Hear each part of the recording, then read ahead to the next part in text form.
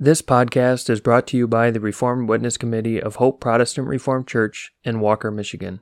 It is our goal to spread our distinct Protestant Reformed views based on the Word of God and the Reformed confessions. We hope that this message is edifying to you. We're speaking of the power of suffering to sanctify us, and we deal at some length with the subject of sanctification. We began our discussion of that last week and began to discuss the relationship between justification and sanctification. Sanctification is an extremely important work of God. I know we have to talk about the doctrine of sanctification and the biblical teaching of sanctification, but I do not want you in any way to consider this subject only academically, only intellectually, only as far as the meaning of the word and the meaning of the work is concerned. Sanctification is a marvelous, marvelous work of God. As we hope to notice tonight, sanctification begins at that moment when God regenerates us. It continues all through life. It does not end until Christ comes back again on the clouds of heaven and raises our bodies. The resurrection of our bodies is also a part of sanctification. It is, therefore, a lifelong process. It is a process that begins in the hearts of the children of the covenant before birth in most instances, and it manifests itself in the life of the child of God as he walks in the world as a member of God's covenant and as representing in this world of sin and darkness the cause of the kingdom of Jesus Christ. Sanctification makes the antithesis possible. Sanctification is, in reality, the antithesis in our hearts. An antithesis that begins, in fact, in our own natures. We hope to talk about that a little bit more next time, but I want to emphasize now that this is an important subject for us from an extremely practical point of view. I also want to be at pains to remind you of the fact that we're talking about the relationship between the suffering which the people of God are called upon to endure in this world and the work of God in sanctification. I dare say that God uses suffering as the primary means of sanctification after that special means of grace which we call the preaching of the gospel. The preaching of the gospel is, of course, the primary fundamental means of grace. Sanctification depends upon the preaching of the gospel. Sanctification, as it is worked in our hearts, depends upon the preaching of the gospel. And our calling to walk sanctified lives depends upon the power and force of the preaching of the gospel. Insofar as the gospel is preached to us, we understand our calling as the sanctified people of God to walk in a sanctified life. But preaching also and above all explains to us, as the Word of God is expounded, how precisely suffering serves the purpose of sanctifying us. Suffering would never sanctify us if it were not for the preaching of the gospel and for the explanation of the Word of God. that makes the relationship between suffering and sanctification clear. That relationship occupies a considerable amount of time for every minister of the Word. In almost all of his pastoral work, he is busy and must be busy explaining to the people of God why the sufferings which God calls them to endure are necessary, important, for their good, and lead to their salvation. When the people of God lay hold on that by faith, the sufferings of this present time become to them in themselves a blessing, and we can begin to understand a bit of what Paul means when in Ephesians he admonishes the Ephesian Christians to be thankful for all things. I recall I was very much troubled by that idea when, in the early part of my ministry, I was working on a Thanksgiving sermon, and I was dealing with a text in Philippians where the Apostle Paul writes to the Philippians, we must be thankful in all things. I could understand that. I could bring that word of God confidently to the people of God. In all things, in whatever your pathway in life may be, you must be thankful. And I recall even breathing a silent prayer of thanksgiving that the apostle did not use the word for in this passage in Philippians, because then I would be stuck. Thankful in all things, yes, even in suffering. Thankful for all things, that seemed to me spiritually impossible. And then I came across that passage in Ephesians, and I scrambled for my lexicon because I could not imagine that the translation was correct. But there it was, inescapably true. Paul says, be thankful for all things. For suffering, Paul? I said all things, did I not? And suffering is a major part of the life of the child of God. Be thankful for it. That defied my imagination and my ability to understand the Word of God. But when we come to see that sufferings are necessary, important in the plan of God and in His purpose in our lives for our sanctification, then of course we want to be sanctified, don't we? Naturally, sanctification is the desire of every child of God. Having said that, I want to return momentarily to the important difference between justification and sanctification. And I'm going to jot down a few things here on the board so that we may be clear on that.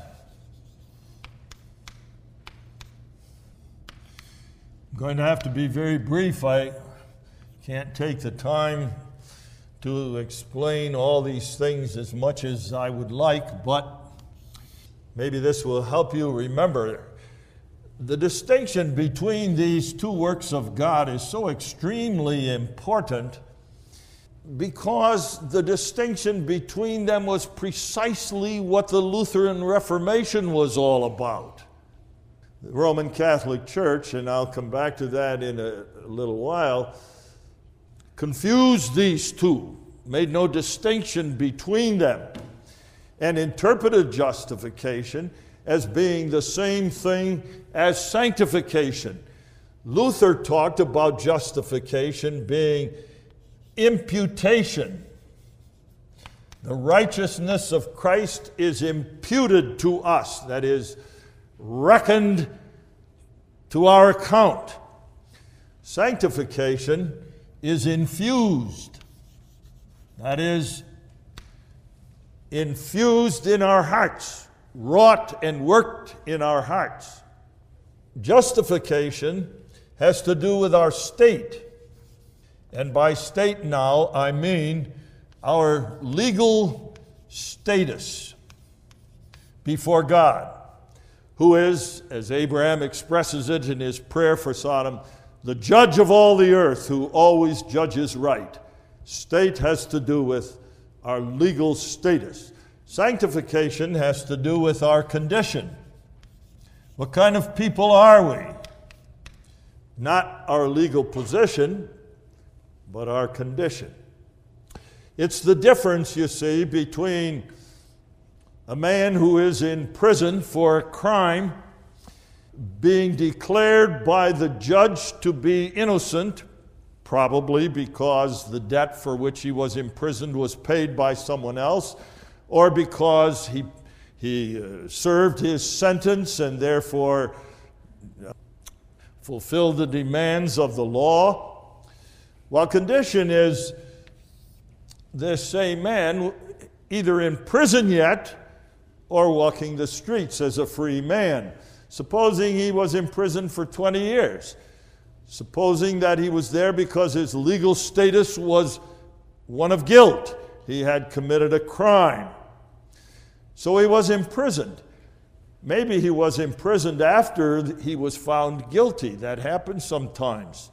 A prisoner is let free on bond until his sentence has been decided, even though he's guilty. But then he's imprisoned, so his condition is one of imprisonment. After he fulfills his sentence, or he is deemed worthy of release for one reason or another, maybe the jails are packed, his legal status is changed to one of innocence, but he's still in jail, so his condition is still one of imprisonment. So these refer to two different things. Justification has to do with our legal status before God. Condition has to do with what God has made us or will make us. Now, because this is the situation, justification is the ground for sanctification. I think that's important to remember. If a judge declares a prisoner innocent, even though he may be in prison, he has got to let that man go. He can't let him sit in prison, even though he has been legally declared to be innocent.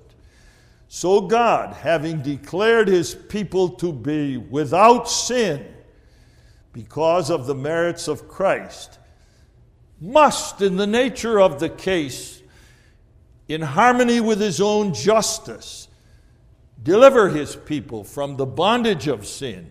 He cannot justify them without sanctifying them. And as we'll see, this is one of the errors, for example, of the antinomians. They claim that they are justified but not sanctified. Before God and in the eyes of God, that's an impossibility.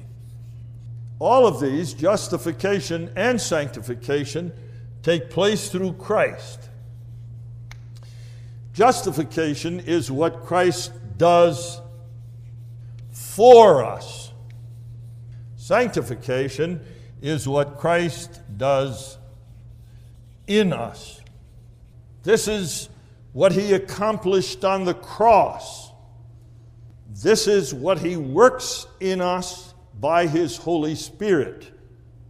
2,000 years ago, when Christ completed his work on the cross and paid for sin, your sins and my sins were gone. We weren't even born yet. We hadn't done any good or evil.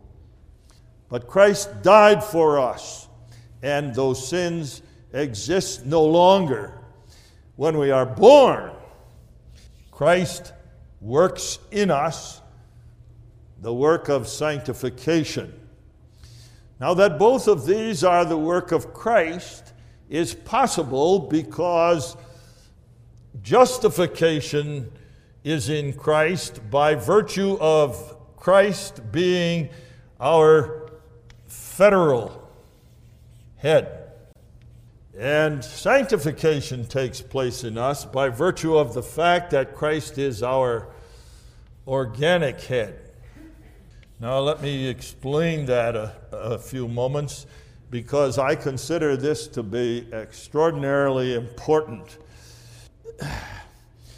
This idea of federal headship and organic headship is as old as the Reformation, and was a point that was emphasized from the Reformation on, although this idea of Christ as our federal head did not really come to its own in the history of the Reformed churches until the Synod of Dort, and even there, not with all of its implications. Some of the men at the Synod of Dort were already beginning to develop the idea that Christ is our federal head.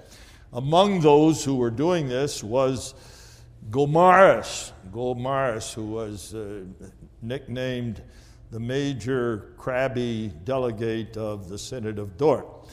He was a man who taught this idea of federalism, and there were a few others.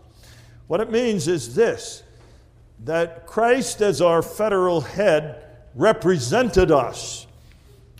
The best way to understand that is to remember that Adam in paradise was also the federal head of the whole human race. And that was because Adam in paradise represented the entire human race as the federal head. By representing, I mean what Adam did in paradise was the responsibility of the whole human race because he did it as their head. So when Adam fell, the guilt of his fall was imputed. Here you come back to imputation. Imputed to the whole human race. And total depravity, which has to do with our condition, was the punishment of God upon the human race because of the guilt of their sin in Adam. That's why we're born totally depraved. When David prays, for example, in Psalm 51, "Behold, I was conceived in iniquity and born in sin." He's not using that as an excuse to get from underneath the responsibility for his adultery with Bathsheba. He's saying, it's my fault that I was conceived in iniquity and born in sin because of the guilt of my father Adam. So that's the idea. Now Christ becomes the representative head of his people. And you know, while this was woven into the very warp and woof of Reformed theology throughout the long centuries since Dort on, you don't find this doctrine taught anymore, anywhere. You can't even understand the Heidelberg Catechism unless you have a conception of this. Lord's Day 3, for example, that talks about the fall of Adam and our depravity. Lord's Day 4, does God do injustice to man when he demands of man that which he cannot perform? Isn't that unjust? No, why not? Well, because we're guilty in Adam, that's why. The whole of the Heidelberg Catechism, although I think unconsciously, is built on this idea of federal headship. And so Christ is the federal head of his people, so that when he died on the cross, that which he did is as if we did it. Our communion form has a beautiful way of putting that. And every time I read that form, I'm impressed again with the insight that our fathers had. It's under the second part, I think. Second heading of what true examination involves. Secondly, that everyone examine his own heart, whether he doth believe this faithful promise of God, that all his sins are forgiven him only for the sake of the passion and death of Jesus Christ, and that the perfect righteousness of Christ is imputed and freely given him as his own. And then what I refer to, yea, so perfectly, as if he had satisfied in his own person for all his sins. It's as if I did it when Christ died on the cross. I know it's as if I did it when Adam fell. Justification means the righteousness of Christ is imputed because he is my federal head, and it is therefore as if I, in my own person, satisfied God's justice for all my sins and fulfilled all righteousness. That's a beautiful expression in the communion form for this idea of federal headship. On the other hand, that Christ is our organic head means that we are united to Christ by faith and are members of his body. This happens after we are born, at the moment of regeneration. This happened 2,000 years ago, before I was born. This is wrought in us by the Holy Spirit, so that we are, in fact, by faith, united to Christ and become with him one body. He is our organic head. That beautiful passage in Galatians that has almost become the motto of my own life. It's a text I carry with me frequently and recite for myself over and over again. Refers to both of these. Text goes like this, as you will recall. I am crucified with Christ. There you have it. I am crucified with Christ. Nevertheless, I live. I live. There's this. And the life I live now in the flesh, I live by the faith of the Son of God who loved me and gave himself for me. I'm crucified with Christ. I died with him. I died when he died. I was buried when he was laid in Joseph's garden. I rose with him when he arose. And now, by his Holy Spirit, he makes me alive, not only as my representative head, but as a member of his body. In fact, but this is true and possible only because of this. I remember when I preached on that text once, I made the remark at the very beginning of the sermon by way of introduction, and angered some people too, that there was a spiritual, I think it is, which I don't like very well and never did like, which goes something like this. Were you there when they crucified my Lord? Were you there when they laid him in the grave? Were you there when he rose up from the dead? I don't even know what that means. Were you there? I suppose when they crucified my Lord, I was there all right, represented by the wicked Jews and by Pontius Pilate, and represented by that motley mob that mocked him. I suppose because that's the character of my sin too. But that isn't the question which the child of God asks. He never asks the question, were you there? Because he could have been there only in some very imaginative way. The question is, and that's the question which means so much to the child of God, were you in Christ? Were you in Christ when he died on the cross? Were you in Christ when they laid him in the grave? Were you in Christ when they raised him from the dead? That's Paul in Romans 6. Now, this is eternal, as we said last week. This takes place in time. Eternally, God sees his people as righteous. That's Romans 8, verse 1, which Ryan read a moment ago. There is therefore now no condemnation to them that are in Christ Jesus. No condemnation to them that are in Christ Jesus. And then Paul adds the idea of sanctification, who walk not after the flesh, but after the Spirit. And that's this. You see, he moves from this to this. And that's characteristic of the Scriptures. That happens again and again.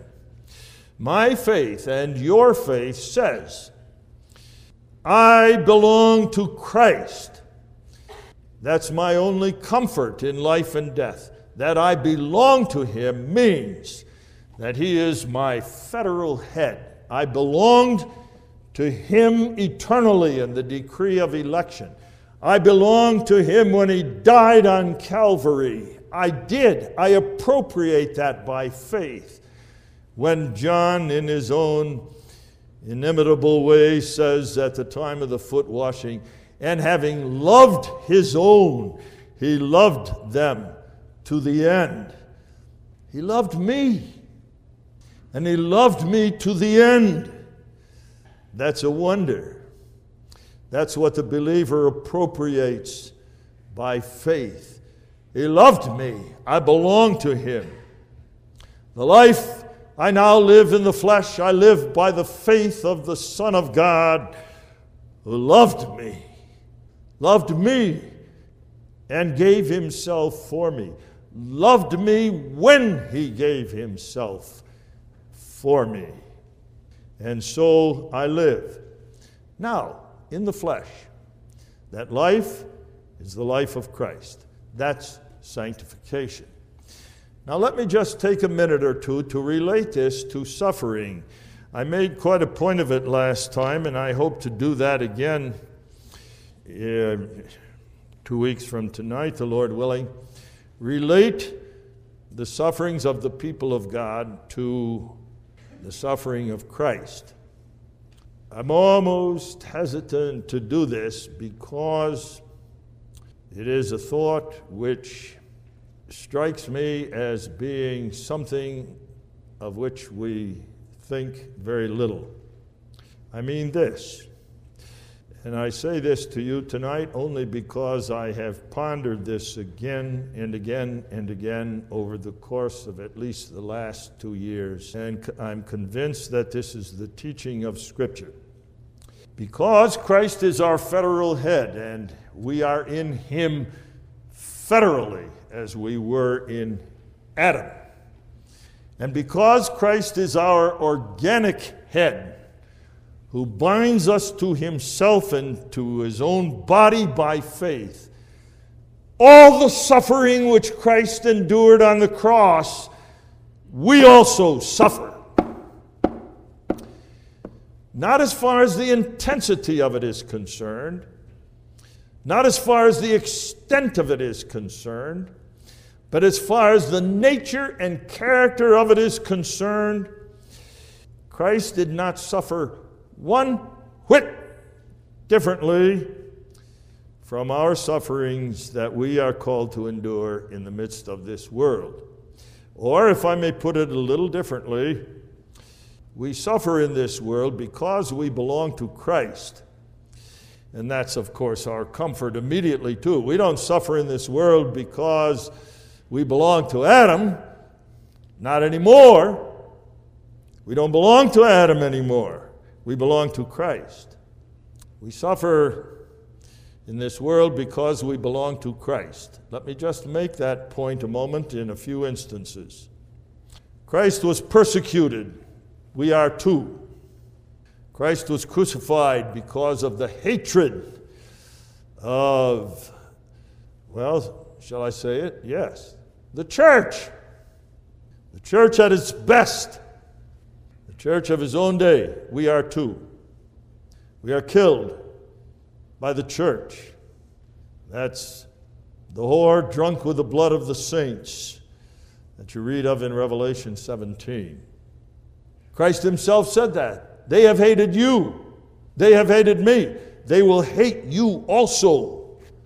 He told his disciples of that. We share in and are a part of the suffering that Christ endured when he was persecuted.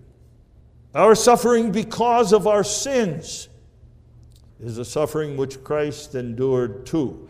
Sin, and this is what I mean now, I don't mean that he bore the wrath of God against sin, because he did, but I mean the suffering that sin brings upon us as sanctified people of God, the despair and hopelessness sometimes that comes over us because of our sin, the incessant battle with sin, the troubling presence of sin in our lives that makes us so anguished in the dark hours of the night as our sins haunt us, were characteristic of Christ, who, though he had no sin of his own, nevertheless knew what it was to fight sin. There is that stirring passage in Hebrews 4, at the very end of the chapter, where the author of the epistle to the Hebrews says to us, "Let us hold fast our profession, for we have not an high priest which cannot be touched with the feeling of our infirmities, but was in all points tempted like as we are, yet without sin." Christ was tempted in all points as we are. I remember when I was going to college, I heard Reverend Hoeksema preach on that text, verse 16 too. And he introduced his sermon with these memorable words. "Beloved," he said, "this is such a profound text and so beautiful that I almost feel like reading it over for you 3 or 4 times and then going home. I really don't know what to say about it." And then he went on, of course, and preached a marvelous sermon on that very text. But the point of the whole text is this, that we in our temptations, who suffer so intensely because of them and the battle against them, may come to Christ boldly, to our high priest, because he understands. He's a sympathetic high priest. We must not think of him as one who was never touched with the feeling of our infirmities. He was. He knew what it meant to be tempted. He knew the suffering that temptation entailed. It was not as if the temptation was water off his back as it is off of the back of a duck. It wasn't as if when he was in the wilderness 40 days and 40 nights and wrestled with Satan that he could dismiss all of these temptations with a snap of the fingers because there was nothing about them that bothered him in any respect. No, he understands. He never fell. He never sinned. But he knew what it was to be tempted. I have to tell you this story a minute. I remember M.R. DeHaan on the radio. You remember M.R. DeHaan? He used to have a radio broadcast. Maybe the broadcast is still in existence. Back to God? No, not Back to God Hour. Can't think of the name of it. Bible Class of the Air was the name. He died and his son took over, and I think even his son is dead now. But he was preaching on this text once, M.R. DeHaan. And he couldn't understand that very well. Couldn't understand that on the one hand, Christ never sinned and was without sin, and yet on the other hand, he was touched with the feeling of our infirmity. So he said, the explanation for that text is this, that Christ had 2 persons. The divine person couldn't sin. The human person could sin. And that was the conflict in Christ's life between the divine person and the human person. What he was apparently unaware of was that that very explanation was way, way back in the 4th century called the error of Nestorianism, and it was condemned by the church at the Council of Ephesus in 381. Christ was one person, the eternal, unchangeable person of the Son of God. Though he united in his person two natures, the human and the divine, he was nevertheless one person. To say, therefore, that Christ could sin, though he didn't, is a denial of the truth of the Scriptures. God cannot sin. So we must, of course, recognize that there is mystery here. Nevertheless, Christ understands the suffering which we endure. Sympathetically, he does. He doesn't look on us with cold wrath when we struggle with temptation. He understands, he knows, he endured the same thing himself. He's sympathetic, therefore, and so the apostle says, "Let us therefore come boldly unto the throne of grace," for two reasons. One is that we may obtain mercy. He is ready to bestow upon us his mercy. And the second is, and that we may find grace to help in time of need. So even that aspect of our sufferings, Christ also suffered. Same thing is true of Christ enduring the wrath of God. We do too. There's nothing more awful than when, because of our sins, we know the wrath of God. And you know how agonizingly the psalmist cried out, "In thy wrath and hot displeasure chasten not thy servant, Lord." Christ knew God's wrath. We do too. And because God's wrath is what it is, a most terrifying thing also for us that finally brings us to our knees, we also know what it means to be abandoned by God as Christ was abandoned. After all, Psalm 22, though it was the crossword of our Savior on Calvary, was David's too. My God, why hast thou forsaken me?" That's David praying. He's praying prophetically, but he's praying nevertheless out of the depths of his own experience, knowing that God had forsaken him. Oh, I know. And we learn that too. In his forsakenness of Christ, God loved Christ. And in his forsakenness that we endure, he loves us. He causes us to experience the horror of our sins by hiding his face, a common expression in the Psalms. "Why hidest thou thy face, O God? I cried to thee, and thou hearest not. Is it because thou art on a far journey and cannot hear my cries? Is it because thou art sleeping? Awake, O God, and come to my aid." Those are cries that come out of a despairing heart that knows what it means to be abandoned by God.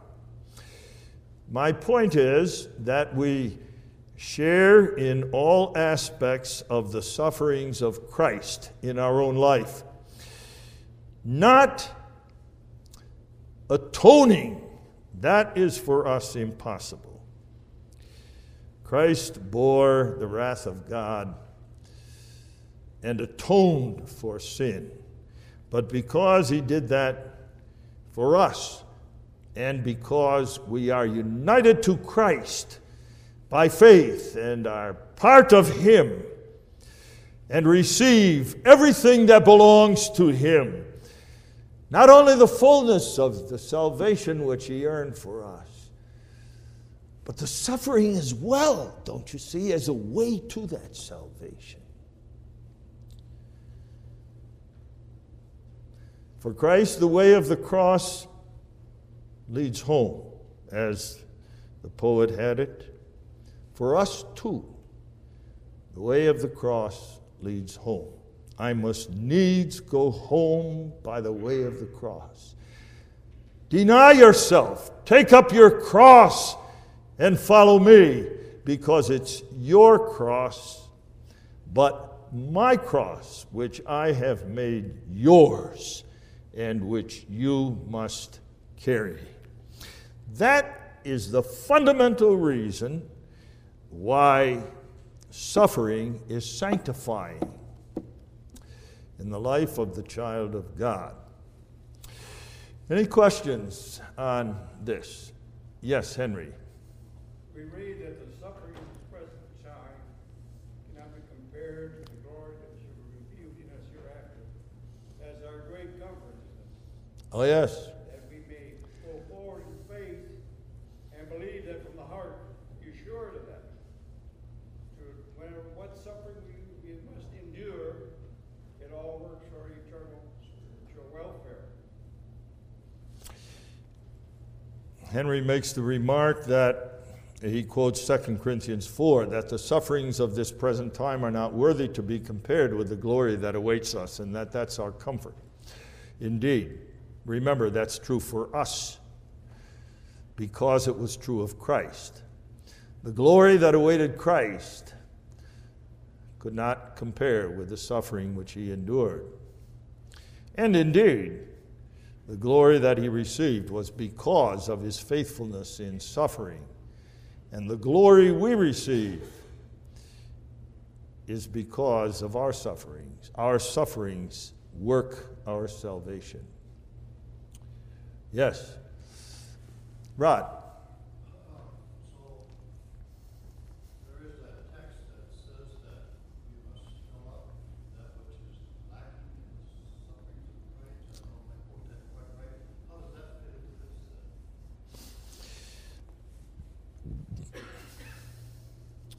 this? The question is, and Rod refers to Colossians 1, I'm not sure what text it is, where Paul makes the comment that the sufferings which he endured in the flesh are sufferings which he endured on behalf of the church, and by means of which he filled up that which was left behind of the afflictions of Christ. Here it is. Whereof I, Paul, am made a minister, that is the gospel, who now rejoice in my sufferings for you. There you have it, see, as Christ suffered for the church. And fill up that which is behind of the afflictions of Christ in my flesh for his body's sake, which is the church. Christ suffered affliction for his church, for his body's sake. He did not suffer all that it was possible to suffer. Paul says, there is some suffering left behind. Not the suffering of the wrath of God that was poured out upon Christ as the punishment of sin. He left nothing of that behind. If he did, and we have to suffer, then we're back in Roman Catholicism and its doctrine of purgatory. Purgatory is suffering to pay for sin. Paul does not mean that, but he does mean to say that Christ's sufferings, the suffering of persecution, the suffering of the battles with temptation, the suffering of the hatred even of his own kind, his own people. He came unto his own, and his own received him not. The suffering of the unbelief of his own disciples. He left some of that behind. He did not suffer those things as much as he could, because he saved some for his church. That's the meaning of Colossians. That's a marvelous text, and precisely teaches what I've been trying to say. Right. So the purpose for that is our sanctification. Absolutely, yes. That's why. Yes, that's why he did. He left behind some of his own sufferings because it's his own ultimate, final suffering to pay for sin that was a part of the whole picture of his sufferings. And that now he gives us the privilege of enjoying, if I may use that word, with him. Of enduring, maybe would be better, but with him. The privilege is suffering with Christ. That's Romans 8 too, you know. I don't think Ryan read quite that far because Romans 8 gets in a little bit different subject.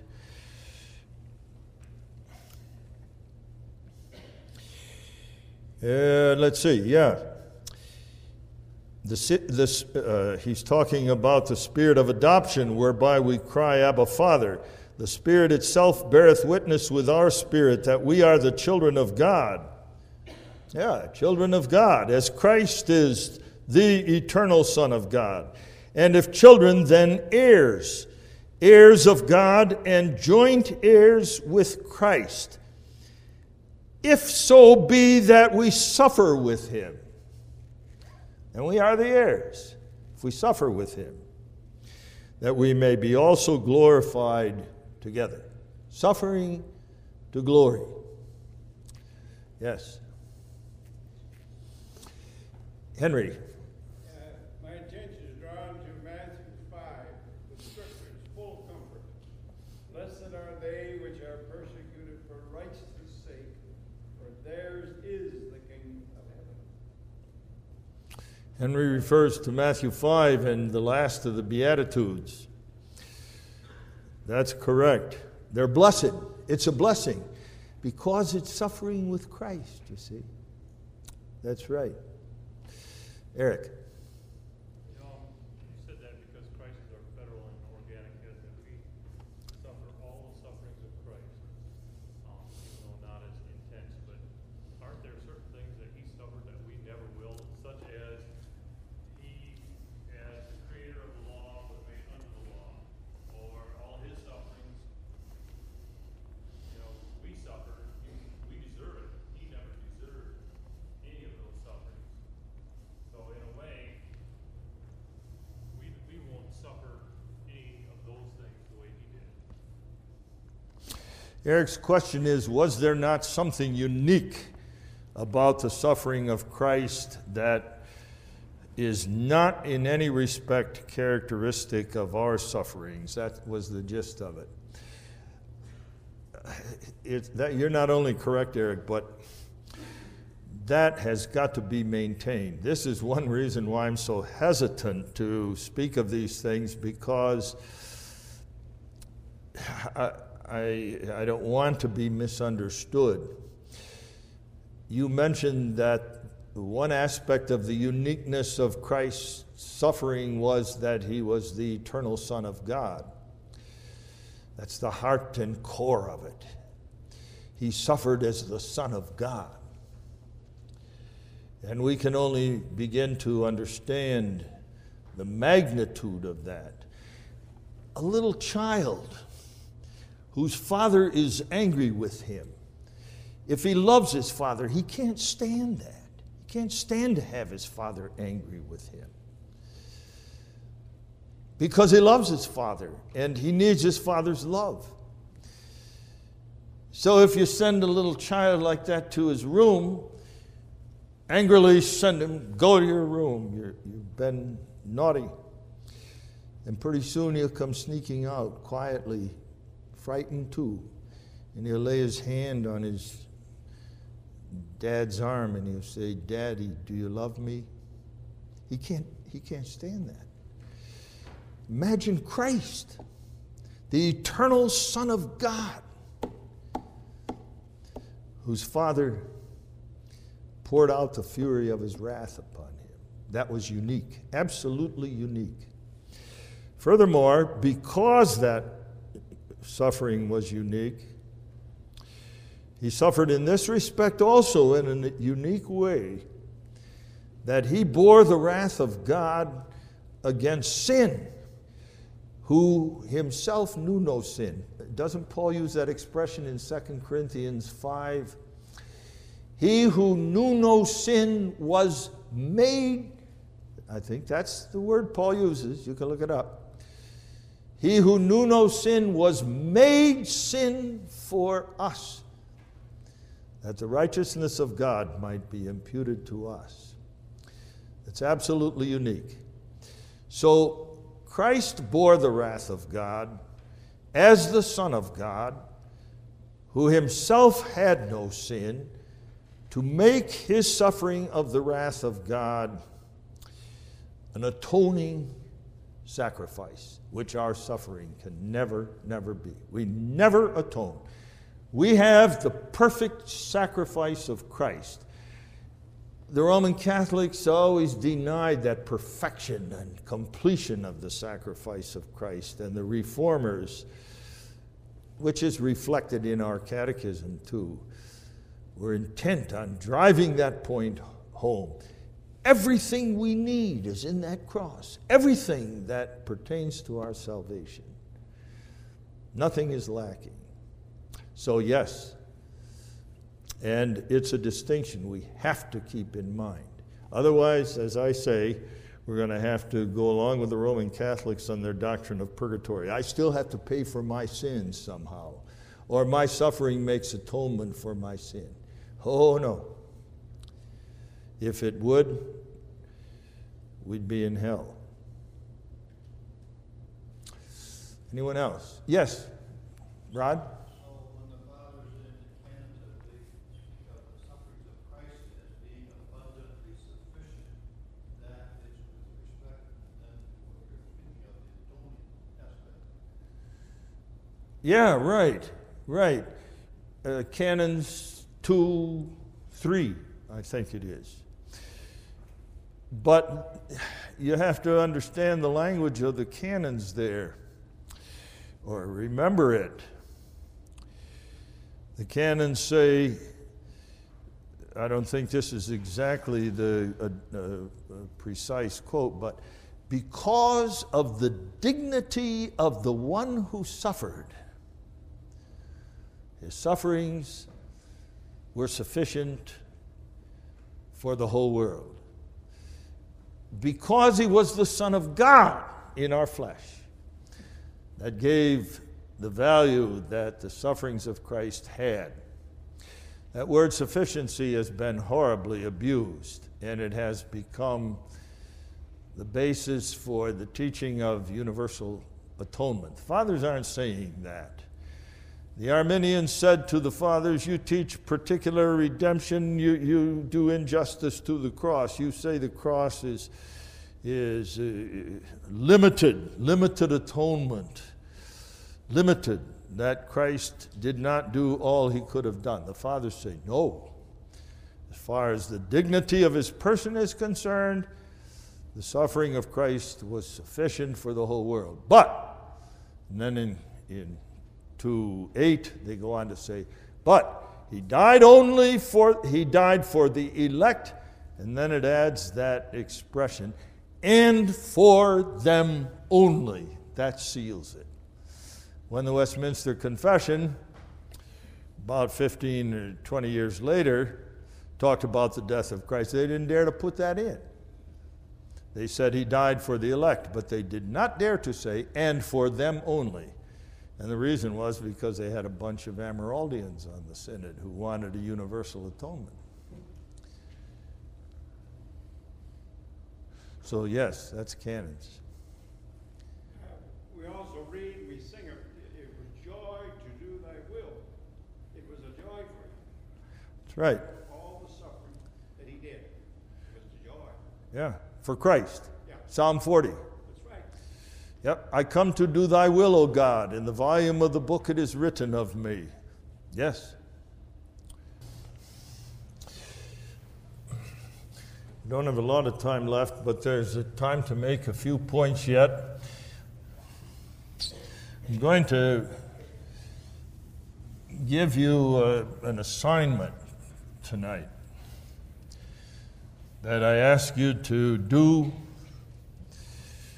between tonight's class and next week's class, and that is to get your copy of the Three Forms of Unity, this one or the green book if you have it, and read the following articles in the Confessions. First of all, Lord's Day 33 speaks of the conversion of man. Read it and ponder it. You can read Triple Knowledge on it if you will, but be sure you understand its meaning. We're going to be talking about that quite a bit. Second one I want you to read, you don't have to read them necessarily in this order. The Belgic Confession, Article 24, which has to do of man's sanctification and good works. In my opinion, one of the most beautiful articles in the whole of the Belgic Confession. And the third one is from the Canons of Dort. And I'd like to have you read Articles 11, 12, 13, and 14. 11 through 14 of the Canons of Dort.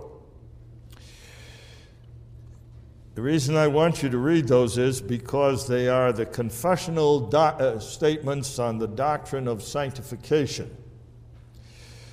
And what I want you particularly to do, and it would be nice if you would do this by jotting down a few notes, notice that when the confessions speak of sanctification,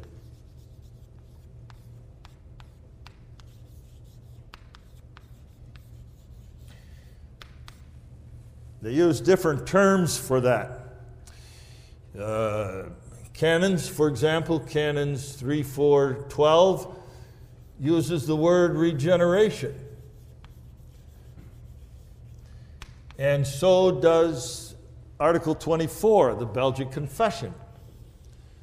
Regeneration.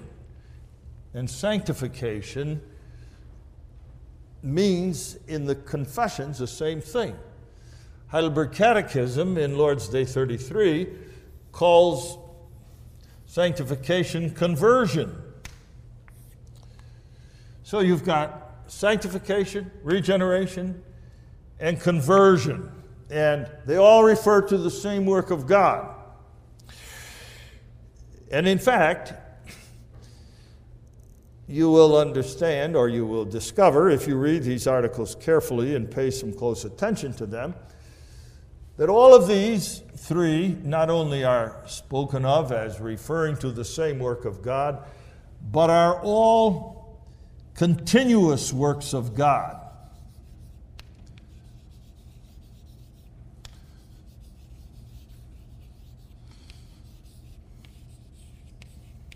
They go on throughout life.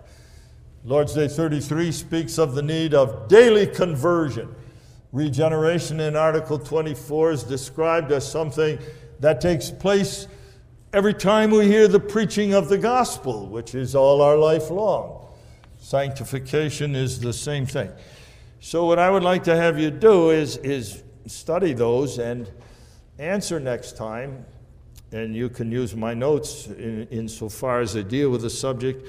Why is that? Why is that our confessions speak of all three as referring to the same thing, the same work of God? Is there no difference between these three? That's the question which I would like to have you answer. So that's your assignment.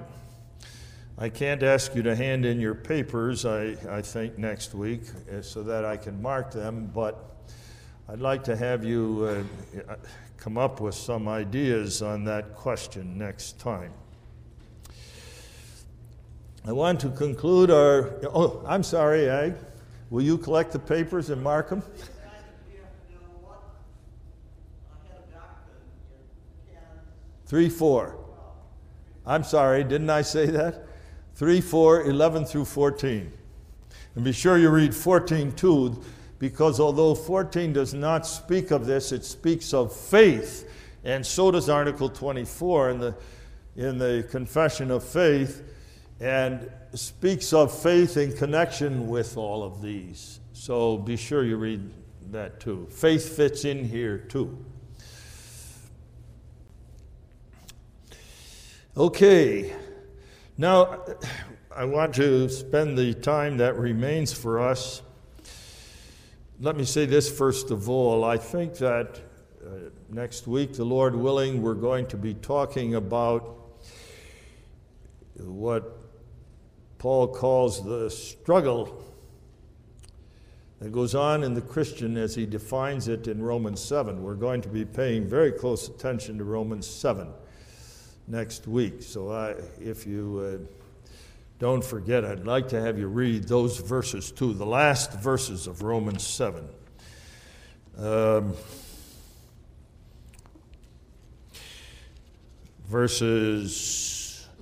Especially verses 14 through 25 of Romans 7. We're going to be talking about those verses next time, and then in our last session, 2 weeks from tonight, we're going to talk about specific ways in which suffering works our sanctification. We're going to be paying close attention to 2 Corinthians 4, the last verses of 2 Corinthians 4, the last 10 verses or so. So that's our plan, the Lord willing. Now I wanted to conclude tonight with some remarks about various denials of sanctification, various corruptions of the doctrine of sanctification. First one that I want to call to your attention is the doctrine of Rome. I said at the beginning of tonight's class that Rome confused, or I don't know about confused, but identified justification with sanctification. And it did that for a very specific purpose. And so left room for its basic Pelagianism. Rome said this, that the doctrine, this is teaching in the official confessions of Rome, the canons of the decrees of the Council of Trent. Rome said that baptism works in such a way in all who are baptized that original sin is taken away.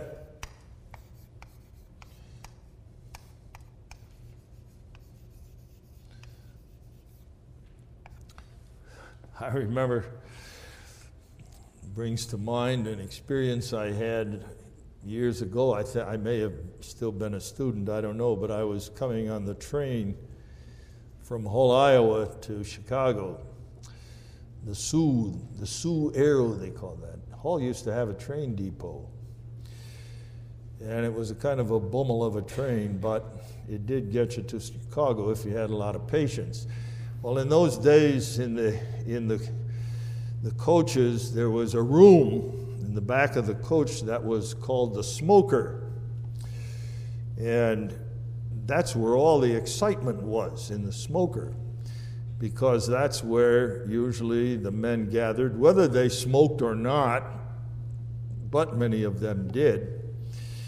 And invariably in these smokers, the conversation would first be rather dilatory about the weather, and then there would be a few remarks here and there about politics, and then every time the conversation would turn to religion. And we had some humdinger of arguments in the smoker of the train. All kinds of people, atheists, agnostics. I can remember one time I argued from Iowa City to Chicago with a Netherlands Reformed minister about the well-meant offer of the gospel. But this time there were a couple of young men in the smoker who were Roman Catholics. And I don't know how the conversation came about, but these Roman Catholics denied that the Roman Catholic Church taught original sin and guilt. And I knew that they were mistaken, but they were adamant. They were seminary students. They knew. Okay. Well, I had seen a priest a couple of coaches down, so I said to these students, I'm going to get that priest, and I'm going to get him in here, and I'm going to have him set you straight. So I went to the coach and told the priest, there's a couple of students from the seminary of your church and the smoker there, and I'd like to have you set them straight.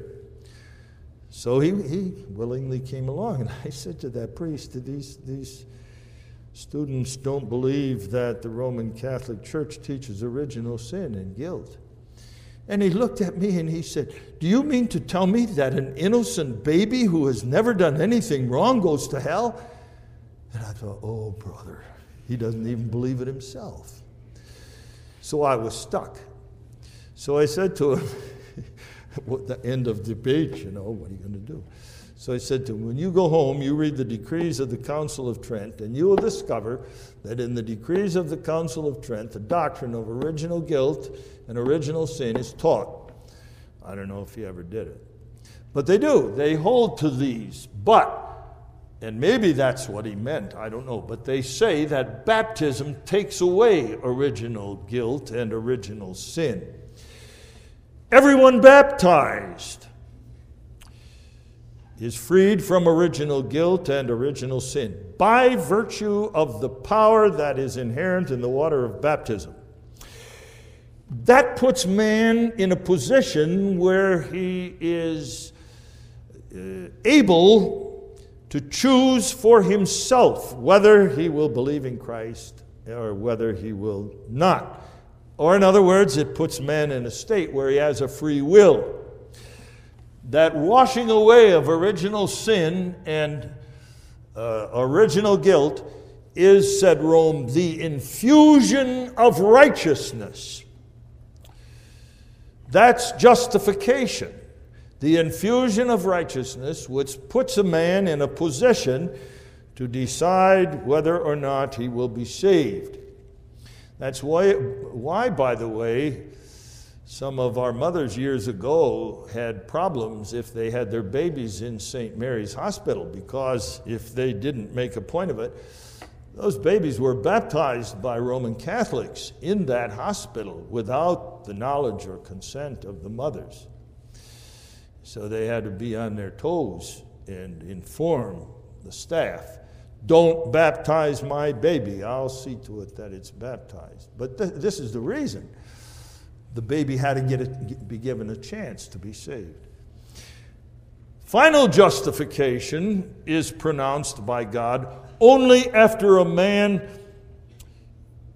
not only has faith in Christ, but performs works. And there's the Roman Catholic doctrine of justification by faith and works. Now that's a very simple sketch of the Roman Catholic system. That's what Luther despised when he came to know the truth of the Scriptures. And that became the battle cry of the Reformation, justification by faith alone. Don't you see that this is exactly what's happening in the federal vision theology? Everyone baptized is given the promise of God. Some go so far as to say, every baptized child is elect. Every baptized child is sanctified. Every baptized child is justified. Then he has to fulfill the conditions that are necessary, because if he doesn't, he can still fall away and lose his election and lose his sanctification and lose his justification. That's the federal vision. Openly, blatantly. It's no wonder that these people who hold to the federal vision flock by the hundreds back to Rome. I would too. If that were actually the teaching of the Scriptures, it's a dreadful, dreadful doctrine. But that's Rome's teaching. That's the denial of sanctification. Another denial of sanctification is antinomianism, or antinomism as it's sometimes called.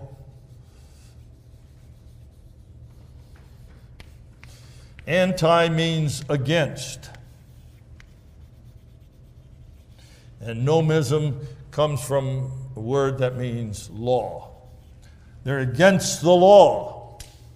That is, the antinomians take the position that if a man is justified freely by grace alone through faith in Christ,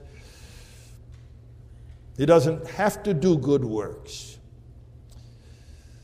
In fact, it may be harmful for him to do good works because Christ has done the perfect work.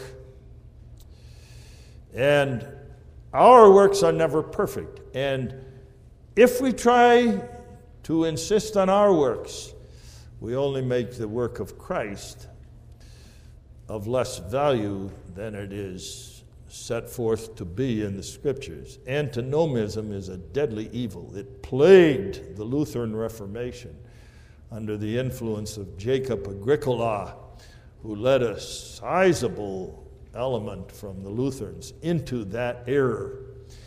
It was an error in the Presbyterian Church of Scotland in the 6th century, antinomism. Paul talks about it already, Romans 6, when he gets finished with the grand doctrine of justification by faith. What shall we say then? Shall we sin that grace may abound? That's antinomism. Maybe in its extreme form, but it is. And that has been a problem in the church always, even in our churches. I remember vividly preaching a sermon on Lord's Day. What is it? Why must we do good works? When afterwards one of the older saints came to me and said to me, Reverend, that was a nice sermon, but I can't do any good works. I'm totally depraved. To which my answer was, no, you're not. You must do good works. You are not totally depraved. You must not say that. He was startled by that. And there were those in our churches who held that position. They were troublesome. There is also a kind of a practical antinomism that sometimes is found among, well, I would almost say among some of our young people, but I don't think that's necessarily true. A practical antinomism. I'm Protestant Reformed. I've been baptized. I made confession of faith. I graduated from Heritage Protestant Reformed Christian School. I can therefore live as I please, and God will forgive my sin. If you put it to them straight, is this really what you believe? Then they'll hedge, of course. But they live that way, unabashedly and shamelessly. They live that way, as if their justification and membership in the church and baptism and the rest gives them a license to live as they please. That's an error in the doctrine of sanctification, and it denies what we had on the board a little while ago, that justification has to be followed by sanctification. And that's Romans 6. Shall we then sin that grace may abound? God forbid! Know ye not that ye who were crucified with Christ were buried with him, and are now risen unto a new and holy life? Or in other words, if you want to change Paul's words, that's impossible. That a man who is justified says, I'll continue to live in sin, I'm justified. That's impossible. If he says that, he's not justified, because a justified person who appropriates by faith the righteousness of Christ, says, I must do good works. That's what he says. I must. So that's a serious error. We have to be on our guard against that. Be on our guard against that in our own lives and in our own families. Another error in the doctrine of justification is perfectionism. This characterizes a lot of Pentecostalism, characterizes the holiness movement. It appeals to people, of course. A man can attain, a saint, a child of God, can attain perfection in this life.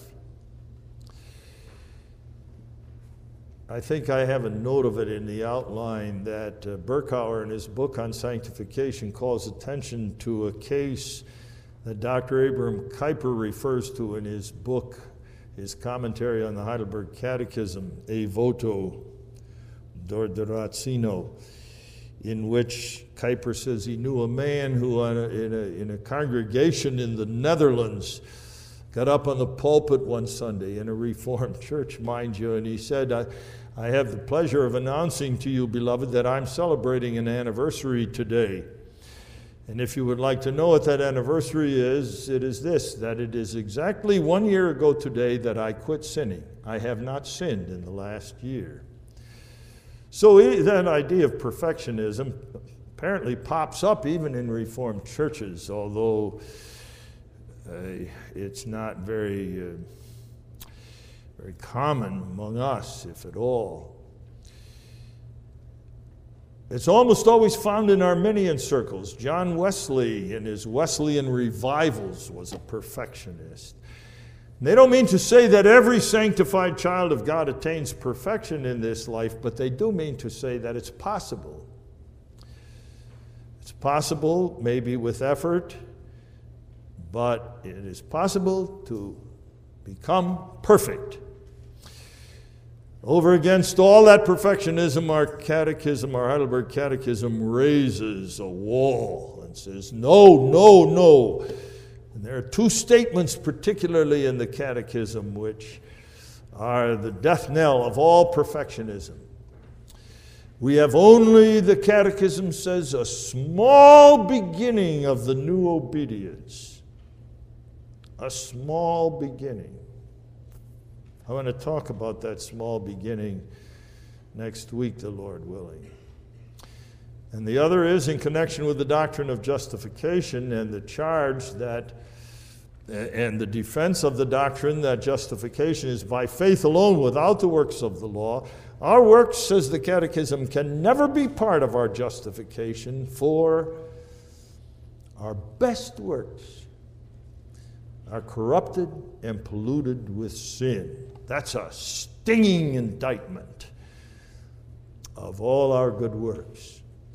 In Article 24 in the Netherlands Confession, you will discover, speaks also of the fact that our good works can never be the ground of our justification, and that indeed if we try to make them such, our poor consciences would be continuously vexed unless we fix our hope only in the cross of Christ.